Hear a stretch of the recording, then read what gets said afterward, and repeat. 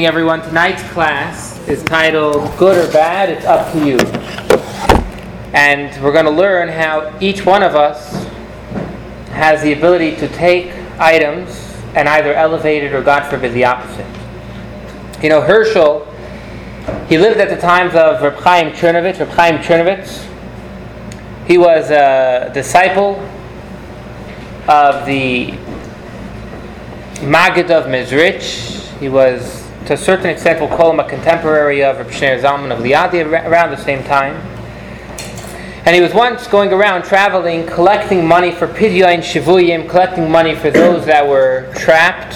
They had been unable to pay their rent, and at that time, if you couldn't pay your rent, your landlord would come and throw you in prison. So Reb Chaim Chernovitz was going from town to town collecting money. He needed 1,500 ruble to redeem this one family. Herschel was the joker of the town. Everyone knew that he was just a comedian, and unfortunately, though, as oftentimes, he was a very negative comedian. He would, make fun of everyone else, make light of everyone else, and wherever he could get in a laugh, he would do that. Reb Chaim Chernovitz was aware of this. He's walking in the marketplace, and he sees this massive group, and who's in the center? Herschel. And he tries to avoid. Herschel sees him and he says, "Hey, Rabbi, what are you doing here?" He has no choice, and he responds, he says, "There's a family in a dungeon right now, and I'm looking to get them out." So now the group is fascinated. They can't wait to see what Herschel's going to do at the rabbi's expense. So everyone's laughing, and Herschel says, "Okay, how much do you need?" 1,500 ruble. "Okay, come here," Herschel says, "I'll give it to you." Everyone's really excited. He's going to play you a trick. You stick out your hand and you don't give him anything. So the rabbi says, "I'm not so interested." He says, No, I really need it." The rabbi comes and he gives him 1,500 ruble. And Reb Chaim, he just didn't know what to do. He was unbelievable. He couldn't fathom that this Herschel had just given him the entire amount. And no one there really understood what happened. Everyone thought he was going to make a joke, and he actually gave him all the money. So Reb Chaim is thinking, he's like, what could I give this man? He and I are on such different levels. What could I give him that he'll appreciate? Rabbi Chaim Chernovitz is known for a sefer he authored on the holiness of Shabbos. So he turns to Herschel, he says, "I can't give you much, but I bless you to appreciate Shabbos. My blessing is you should fully appreciate Shabbos." Okay. "Thank you, Amen." Herschel had no more money. He was in the fair, as I said, at town, and he left. He had no more money at that point, and he goes home. And as it's coming closer to Shabbos, for the first time, he's feeling this incredible energy within him. He doesn't know what to do. And as Shabbos comes Friday night, he's normally the guy in the back making all the noise. Today he's up front davening with fervor. And everyone thought again he was making a joke, and yet this Shabbos was fully different. Comes Sunday, he's back to his normal self. Okay? The entire week he's back to his normal self. Shabbos comes, and he turns to Herschel the Chassid, we'll call him. And it went on for a few months, where every Shabbos he was one person, and the rest of the week another. Finally, he had enough. He couldn't handle this double persona that he had. Are you talking about the comic or the rabbi? The comedian, Herschel. Okay. And he goes to Reb Chaim Chernovitz. He says, "Look, I can't handle this anymore." He responds to the rabbi. He says, "Okay, so you need to make your weekday also holy, and stay by me, and we'll work on that." And Herschel stayed with Reb Chaim, and he became one of his close followers. When Reb Chaim later on moved to Tzfas, Herschel went with him and became a strong follower of Reb Chaim. But jokes are a method, very often, that lead to negativity. Oftentimes we say, if someone's just a jokester, so oftentimes he has a negative energy around him. Similarly, really good fat meat is normally not something that we eat in service of Hashem. Normally when you have something like a really serious steak, it's more you're having a party. And similarly when you're having beer, or if you're having a very expensive wine, oftentimes it's not the holiest occasion. So far we've listed 3 things. We said joking, fatty meat, spicy wine in the words of the Tanya. And the 4th thing is that this is an energy that could be used for the holiest, or unfortunately the opposite. When we have marital relations, that could be the holiest, or God forbid the opposite item that can happen. So these 4 things. Is fat meat a problem because it's assumed to lead to gluttony? I never said it's a problem. I said it's a tool that unfortunately oftentimes will lead to inappropriate behavior. You know, you're just at this, you're like filling yourself up and you're full, and rather than having a godly experience, you're just being a glutton at the time. So these 4 things are items we're going to discuss in the Tanya that we choose what we're going to do with them. Wasn't it the practice of a lot of Rosh Yeshivas to begin the lecture with a joke? Yes. And that's what we're going to actually mention that. That's exactly what we're going to mention. That jokes can be used for the good, even though oftentimes, unfortunately, it's used for the bad. This is klipas noiga. This is a continuation of last week where we discussed this intermediate level of this shell that exists, klipas noiga. We're going to learn that many things in life that are permitted, it's up to us whether we're going to use them out for the good or for the bad. You know, fat leading to gluttony. Yeah. When I was a kid, my mother, very close to the shtetl still, my mother had my brother and I, we all fought over the fat on the meat. We fought over it. And I think that could lead to gluttony. Interesting. We fought. And the gribbiness. So in our Tanya, let's go inside in the handout itself. We're on page number 2. Okay, the handout, we're on page number 2. Perek Zayin. We're on page number 2. 3rd line, such is the case. In the Tanya itself, we're on page 28. Or in the Hebrew, we're on page 22. In the Tanya, we're on page 28. And we're holding 4 lines from the bottom of the left column. Such is the case. What is this intermediate level that we could use for the good or the bad? Says the Tanya, such is the case, for example, of one who eats fat beef and drinks spiced wine. And like we've mentioned, let's look at 4 in our handout, number 4. This is a quote from Deuteronomy 32:15, where over here we can see the negativity of fat eating. And Yeshurun became fat and rebelled. Yeah. Footnote number 4. You grew fat, thick and round. Israel forsook the God who made them and spurned the mighty rock of their salvation. So over here we see that eating good and delicious food, fatty food, unfortunately has a negative effect. And let's look at handout number 5. This is a quote from Kuntras HaAvoda, chapter 2. Kuntras HaAvoda was written by the 5th Rebbe, Reb Shalom Ber. He wrote it for the students of Yeshivas Tomchei Tmimim. And in it, he's writing about traits that a person should act with. And he quotes, generally speaking, all is dependent on the desire for food and eating. This is a very scary quote. And forgive me if I do scare you. This is the cause for all bad attributes. That means the desire for food and eating leads to all bad attributes. Refining this bad desire will support and ease the refinement of all attributes. Through weakening this bad desire, eating to sustain the body, all negative attributes are weakened. Very powerful. So food and drink, if we use it in a negative fashion, although there's nothing wrong, it's kosher food. This is so important what we're saying. We're not saying, God forbid, someone's eating non-kosher food. You're eating kosher food. You're at the holiest party.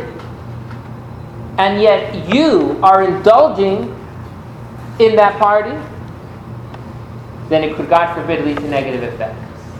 Oftentimes, we say, oh, something's kosher, it's permissible. But momentarily we're going to see being permissible and us eating it are oftentimes not connected. And we'll see that inside. But now we see again that food oftentimes could lead to negative. And that's why Reb Shneur Zalman is saying, he who eats fat beef and drinks spiced wine in order to broaden his mind for the service of God and His Torah. So you're taking this fatty beef and spiced wine and you're using it for Hashem. As Rava said, wine and fragrance make a man's mind more receptive. Rava tells us that if we eat good food, then we have the ability to better understand at times. Or in order to fulfill, that's one reason you would eat, because yes, if we have good food with the proper intention, we're able to go ahead and serve Hashem better. And what's another reason why you would eat for a holy cause? For Shabbos. Shabbos, it's a mitzvah to eat. And therefore, if you're eating this good food in order to fulfill the command concerning the enjoyment of the Shabbos and festivals, well then, you're doing it for a holy cause. In such a case, the vitality of the meat and wine originating in Klipas Noiga is distilled and ascends to Hashem like a burnt offering and a sacrifice.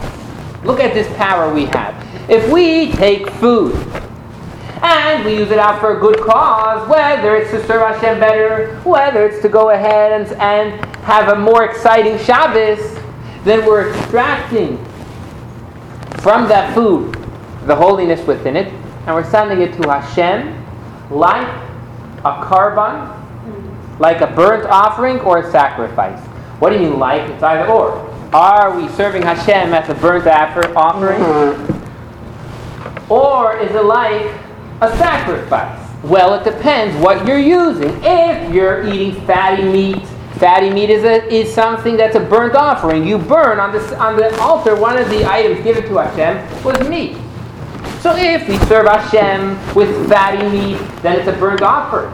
But if we serve Hashem through wine, well, there was no burnt offerings of wine, but there was wine that was poured on the Mizbeach for holy causes, and that's the difference. If it's a burnt offering or sacrifice, it depended, are you using the fatty meat, or are you using the wine to elevate your service of Hashem?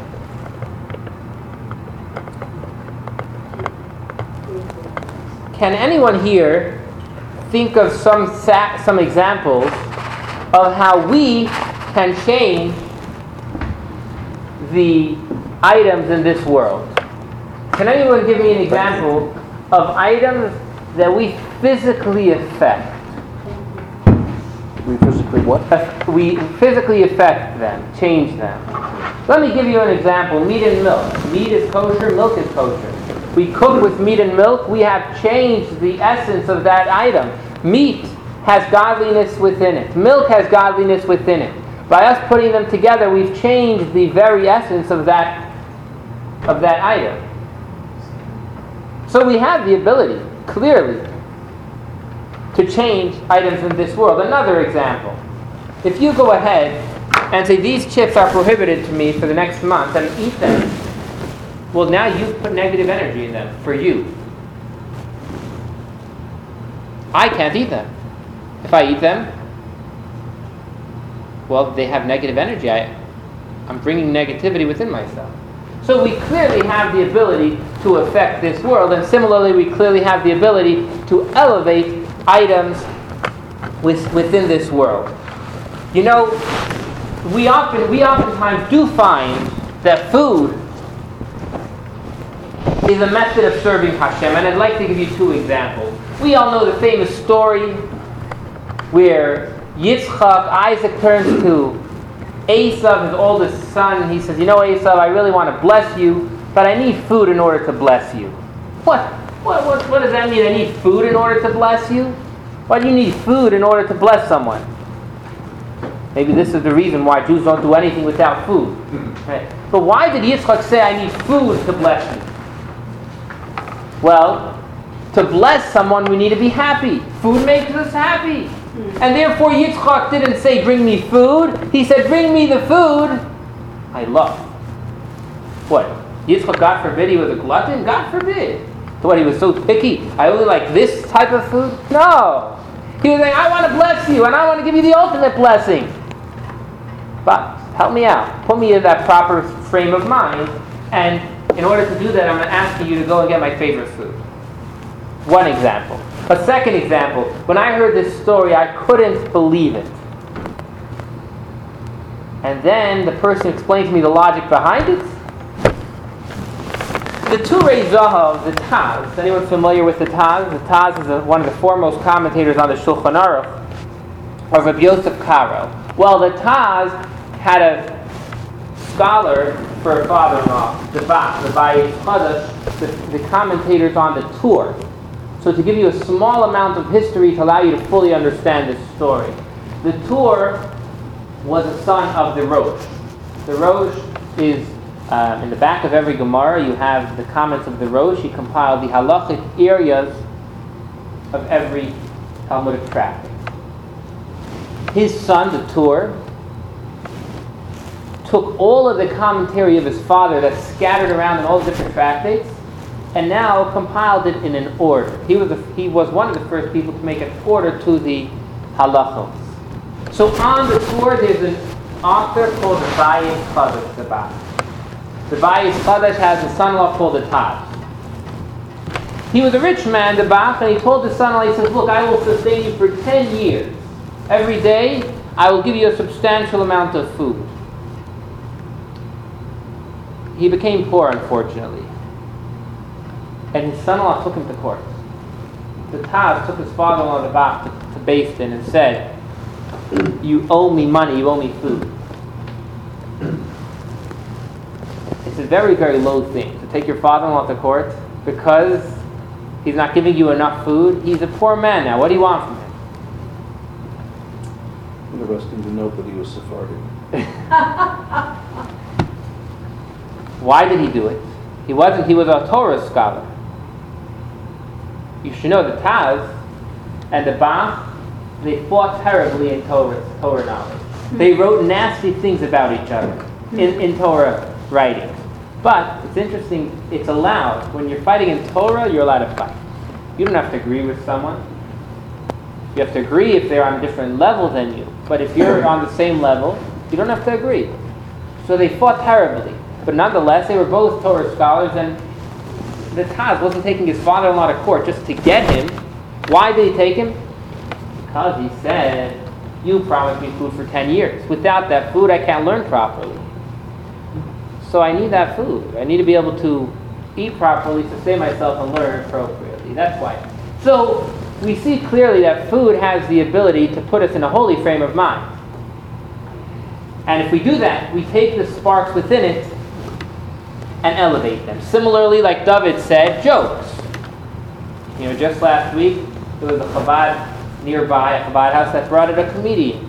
The point was to make a holy event, and yet at the same time make a happy event. When I was in yeshiva, when I was 20 years old, so my Rosh Yeshiva, there's a custom in the yeshiva to make a big celebration on his birthday.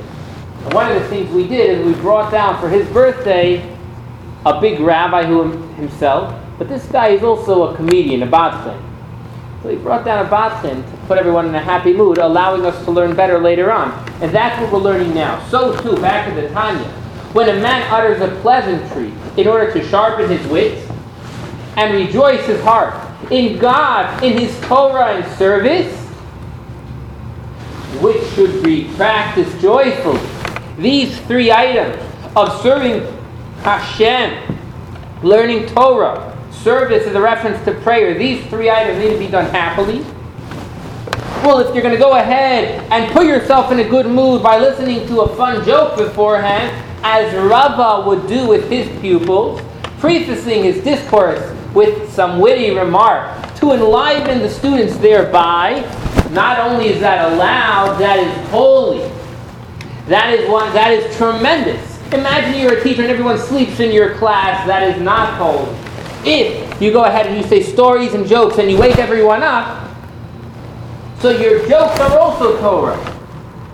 Your jokes themselves are part of serving Hashem. We don't say that jokes are No, the jokes are a method of service of Hashem. Let's see that quote from Rava.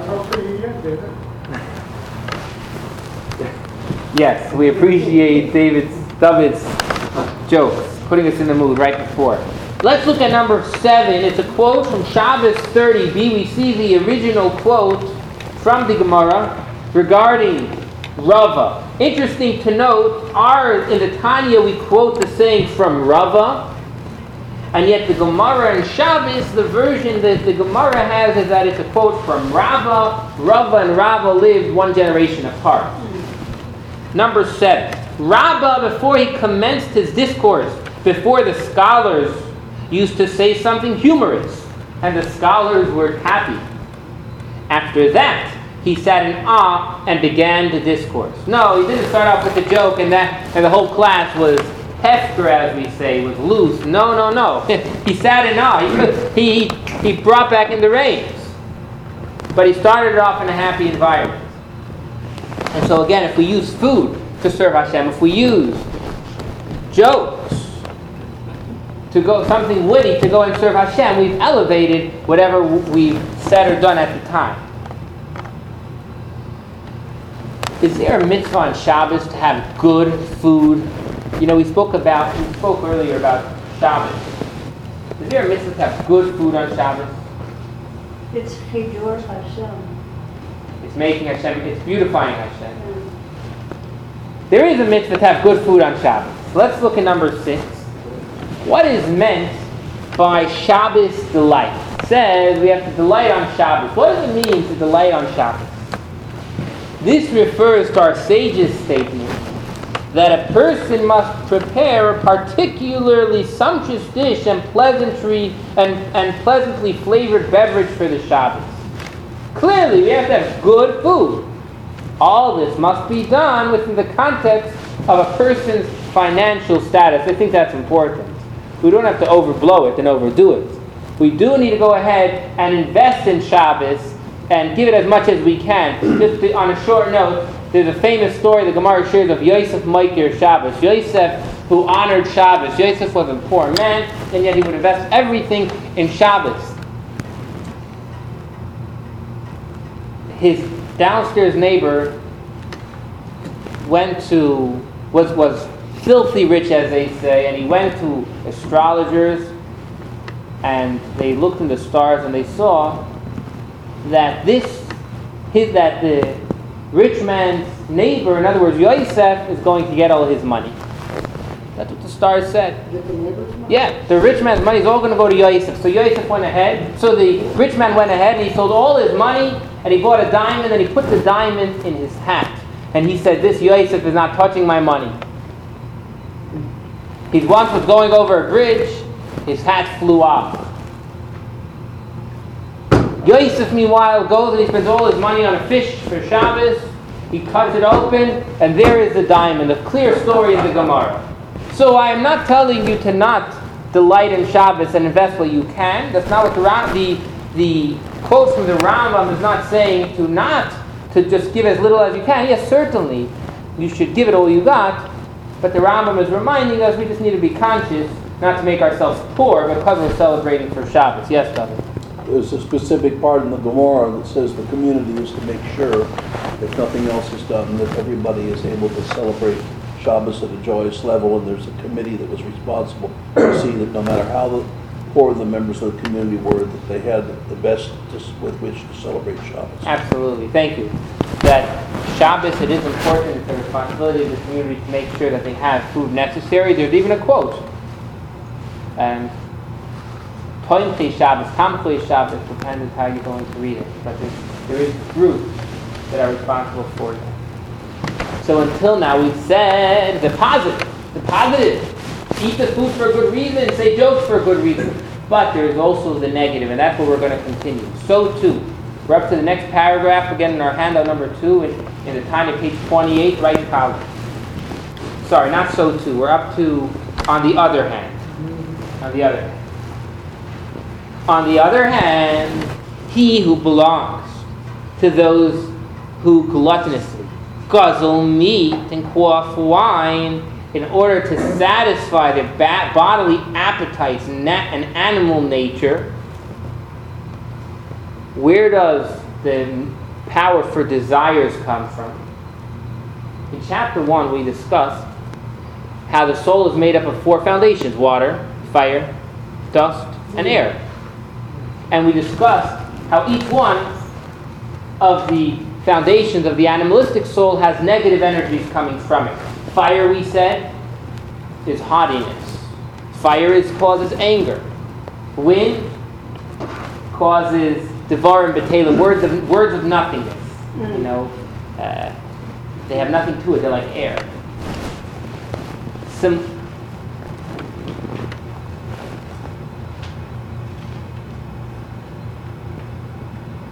I apologize. Haughtiness comes from air also. The haughtiness has nothing to do with it either. Yeah. But pleasures come from the foundation of water within the animalistic soul. That's what water does. It grows. It grows pleasures. It grows good things, but oftentimes it grows delightful things. So within our soul, the aspect of our soul that wants a pleasure, wants perhaps even lusts something, that comes from the aspect of water. And that's what Reb Shneur Zalman continues.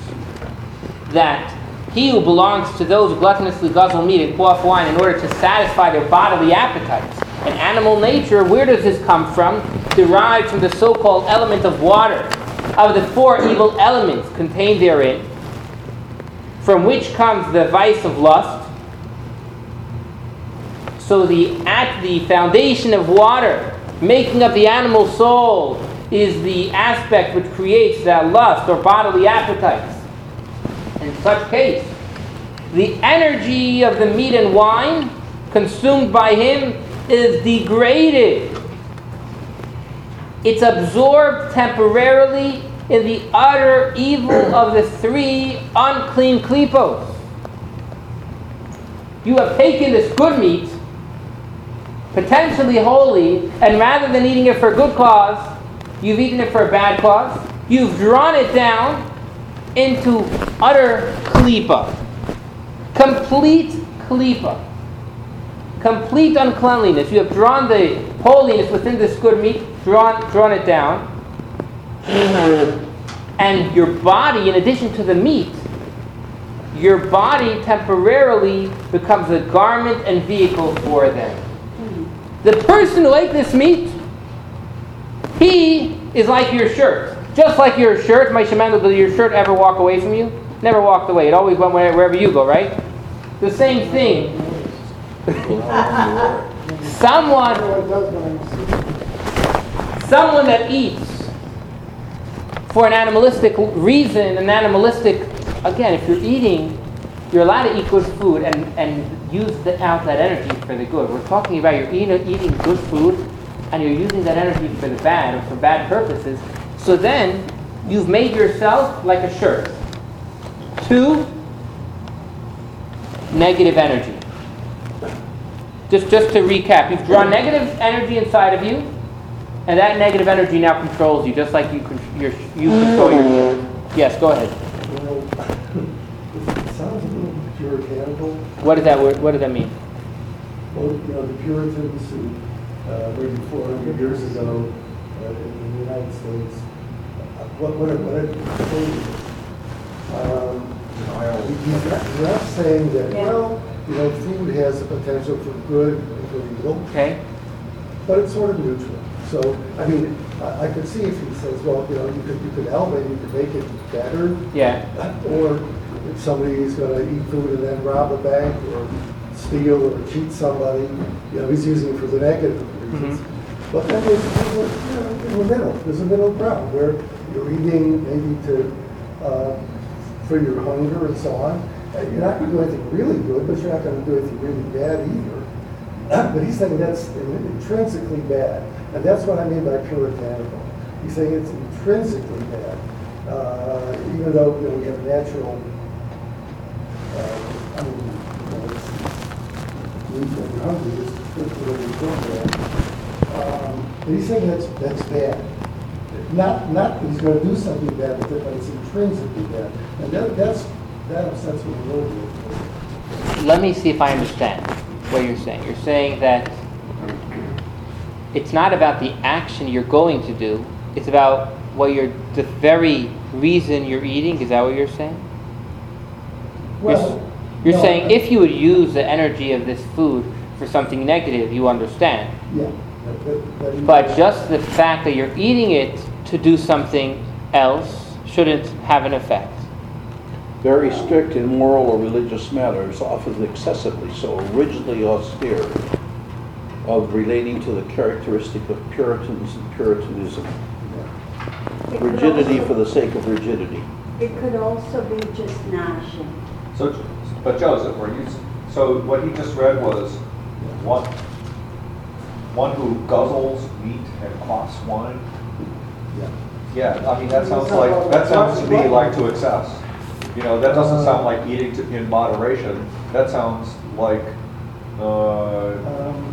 just Yeah. eating till you are sick, Yeah. drinking until you are drunk.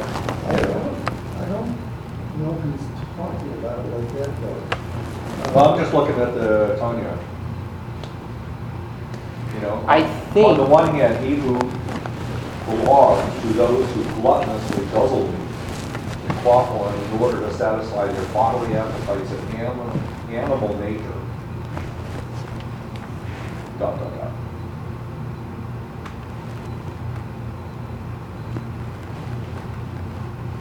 So that's somebody that goes overboard. I'd like, with your permission, to look at handout number 8, 9, and 10. And hopefully Dr. Yosef will be able to come back to your question and have some clarity. 8, 9, and 10. Yeah, but if there's another example of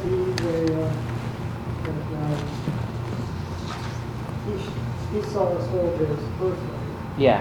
for out of red being stood. Mhm.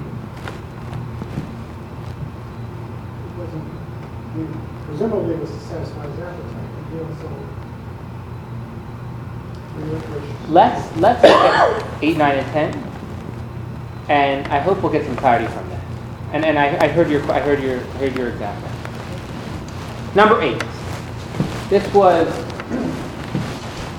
2 weeks ago. The parsha we read, Kedoshim Tihiyu. Speak to the entire congregation of the children of Israel, and say to them, "You shall be holy, for I, the Lord, your God, am holy." What does it mean, you shall be holy? How should you be holy?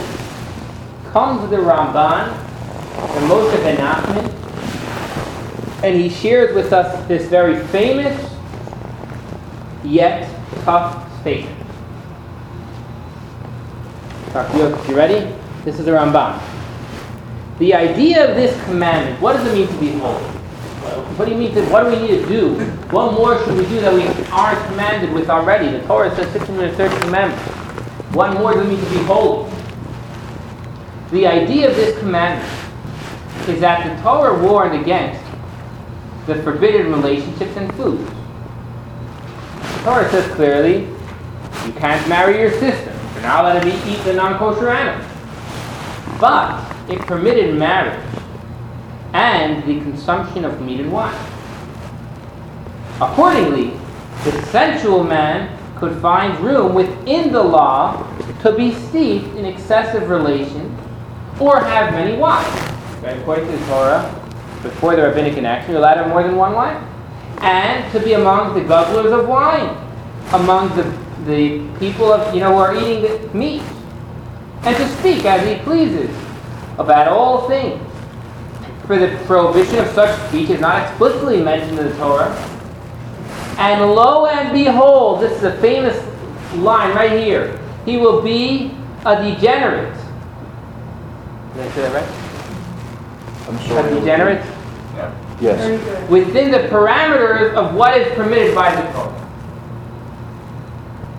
Therefore, this verse comes and commands, he shall be removed from the excesses of permissible acts. So the Ramban says, what does it mean to be holy? It means to know that even what's permitted doesn't mean you're allowed to do it. Mm. Just because you have kosher meat doesn't mean you're allowed to eat it. Just because a man is allowed to, marry more than one person doesn't mean he should. And if you do that, you are called a naval b'reshus haTorah. This is a quote that unfortunately, whenever there's a powerful speech from a Rosh Yeshiva telling his students to shape up, he quotes these words, a naval b'reshus haTorah. You're using Torah, you're acting holy, and at the same time you're a degenerate. It's not the demarcation between permitted and forbidden. Holiness is all that and only that which relates to God. Right. Is it that you're doing it to excess, To excess, right. To more than you're allowed to. Not just like eating or doing something. Correct. The Ramban is saying if you're doing something for pleasure, for something that you're doing more than is necessary for you, then that would fall into this category. It's excessive. Excessive, right. Excessive has, in the literal translation, it means excessive more than is necessary. That's correct. But over here we're saying that we're taking it on a very straight level. We're saying that you should only do what you need to do. Why? Why we'll learn next week. But right now we're saying you should only do what's necessary. Now if you enjoy that, that's fine. That's great. But to go and just, so to say, have fun without doing it for a good intention, meaning if someone wants to go and climb a mountain because he just needs to refresh his mind, that's great. But if you are just doing something just because with no ulterior motive and nothing good will happen, even though it's allowed, that's not the best. And let's see now number 10, and then we'll try and put it all together. The permissible, when done for one's pleasure, this is very strong. The permissible, when done for one's pleasure, is completely evil. As the Alter Rebbe writes in Tanya, chapter 7, for we are commanded, Kedoshim Tiyu, sanctify yourself with what is permitted to you. One must introduce sanctity into those matters that are permissible, so that they serve the purpose of enhancing one's Torah, mitzvos, fear of God, and good character traits. So, anything if you look at number 2, just to make it clear, it's very easy to have pleasure and do it for Hashem. We learned this last week. Let's read it again. Number 2. Our rabbis made their memory be for a blessing's sake. What is a short passage on which the entire body of Torah is dependent? Well, know Him in all your ways. Know Hashem in everything. What does this mean? This means that even in the paths you follow for the sake of your physical needs, you must know God and carry out these functions for His name's sake. Blessed be He. For example, eating, drinking, walking, sitting, laying, getting up, marital relations, conversation, all the needs of your body. They're all good and you're allowed to do them even because that's what's necessary. But do them for your service of your Creator or as something which leads to His service. So clearly anything that's necessary for a person, and again, taking a vacation oftentimes is necessary. That's great. But let's have in mind that all of this is part of our master plan to follow what Hashem wants. I've seen in our years that so much of Judaism depends on intention.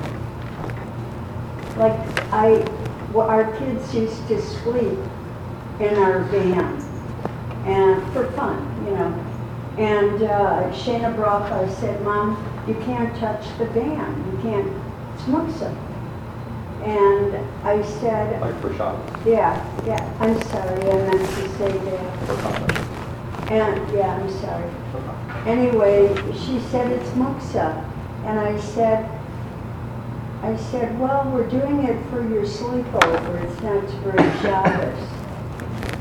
So yes, our intentions have a big part in what we do.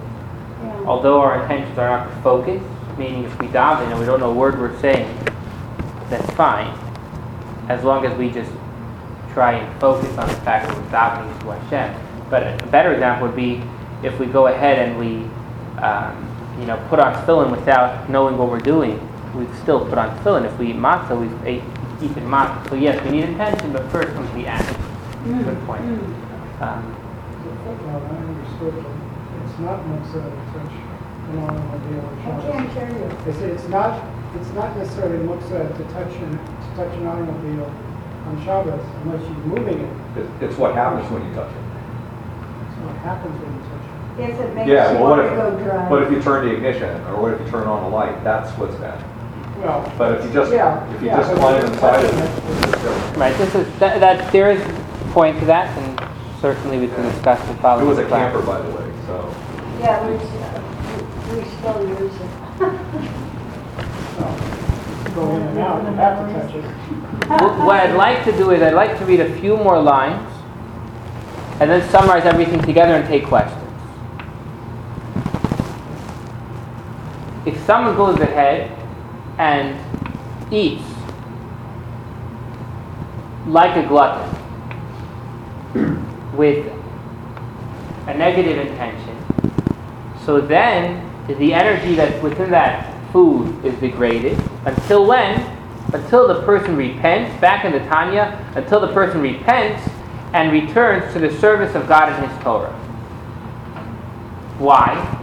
For inasmuch as the meat and wine were kosher food, they have the power to revert and ascend with Him when He returns to the service of Hashem. The food is permissible.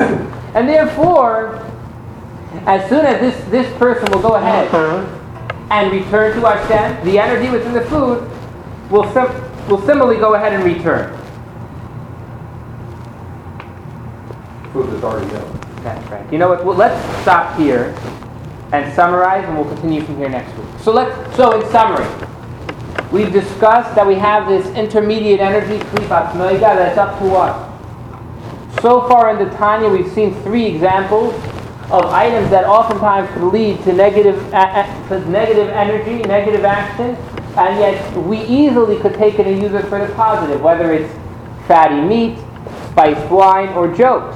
It's up to us how we're going to use it. If we go ahead and we don't have proper intentions, then the energy within these items, although it's kosher, it's not like you said a dirty joke. Dirty joke is inappropriate. It's not like you went ahead and ate something non-kosher. You're not allowed to. That's not the conversation here. We're having a conversation if you're doing something completely allowed. It was kosher meat. It was kosher wine. It was a kosher joke.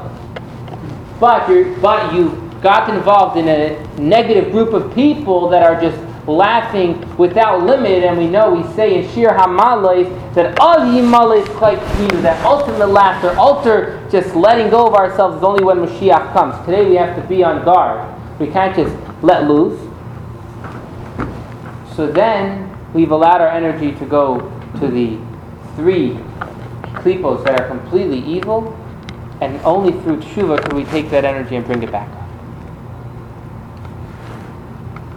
Any questions? Fire, water, and air? Correct.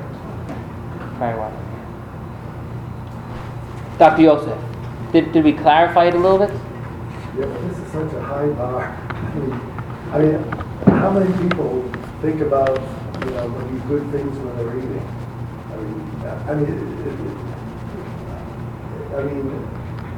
I can see maybe 1% of the Jewish people. I just have a question, and don't answer for this conversation. You know, I'm going to ask David. David will give me a clear answer. I don't want to put you on the spot. David, why do you eat? Why do you eat? To sustain myself. Why do you want to sustain yourself?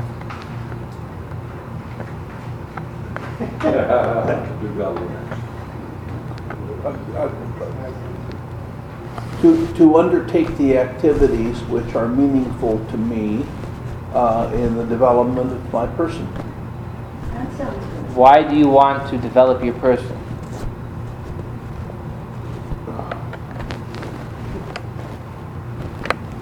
I don't want to sound phony because I don't.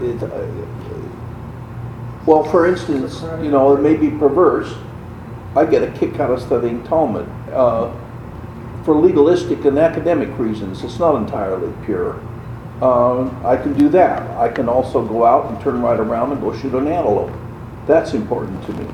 I can do other things that are important, read other things, spend Sunday reading the New York Times and feel better about my understanding and grasp of the world. There's a multitude of physical and academic things that I can't do unless I sustain myself. But if I may steer this, as long as you gave me the opening, even though I know I'm not supposed to, the purpose of eating is always sanctified if one observes the mitzvah of a bracha at the beginning of the meeting and at berkat at the end, and so one is constantly reminded that one is sustaining oneself not merely for his own purposes but for the glorification of Hashem.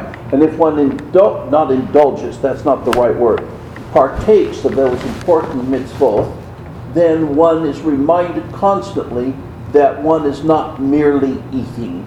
If you take a snack, you have a bracha. Point. Good point. Making the brachas itself is a method of remembering that Hashem, that we're doing everything for Hashem. You know, I want to share 2 points. A, I want to share is, it is a high bar.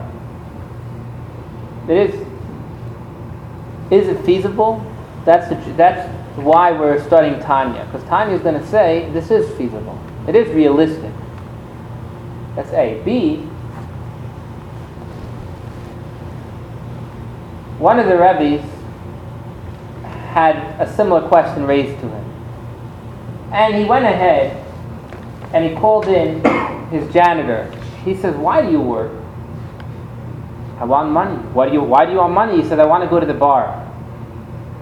And why do you work the next day? He says, because I want to go and enjoy the bar again. Fair answer. He then called in his shamash. Shamash was the guy who cleans the shul, a Jewish man, a very simple and ignorant man. He says, why do you make money? He says, I eat. Why do I eat? Because I want to be able to live. Why do I want to live? To serve Hashem. The second a person recognizes that his life is here from Hashem, and the totality of his life is to serve Hashem, then you don't need to go and every chip you're eating, every time you sit down, say this. That's also a nice thing to say L'Shem Yichud, which we do, by the way. Every time you make a bracha, you are clearly signifying and recognizing that it's all for Hashem. But even if you wouldn't on every single bite make that recognition, as long as we know that our essence is here we have a mission in this world, so then this whole chapter doesn't apply. We're going ahead and we're doing it for our holy sake. Does that make sense? But I think that, brachas are good and everything, but he's saying, just because you say a bracha before you eat and after you eat, that isn't enough. I mean, if I understand this right, he's saying that's not enough. You can't still be a glutton in between. Well, but even if you're not a glutton, he's saying that's not enough either. I mean, right, gluttony is not enough. And yes, you should take brachas. But he's saying, but that isn't enough. You got to do more. Well, there's an important principle that the rabbis discussed at great length, in which, with all due respect, the Alter Rebbe doesn't point out here, and he's going to later on, is that it is a paramount injunction to observe everything in moderation. Right, And if one is a glutton, one's not observing moderation. right. You're never supposed to deny yourself, nor are you to proceed in excess. Hello. I want to add to what David said, and that is that precisely this point David pointed out, that Dr. Yosef pointed out, making a bracha is not the solution. That's exactly what the Ramban is saying. You could be making brachas. You could be acting as if you're serving Hashem. You're doing everything the Torah requires, and yet you are a degenerate. You are a novel Rishus HaTorah. You are acting, you are following every precept of the Torah, and yet you're a lowlife. So the blessing is not the answer. That would be an appropriate thing. It's not about the blessings. It is about following up with that proper intention, and it is a high bar. But we have to leave this class knowing that it's a realistic one. We may not know how tonight, But I guarantee you that slowly, as we learn the Tanya, you will know how it's reasonable and realistic. I think of the Rebbe, and I don't think God gives us more than we can handle. And I think of the Rebbe as an example.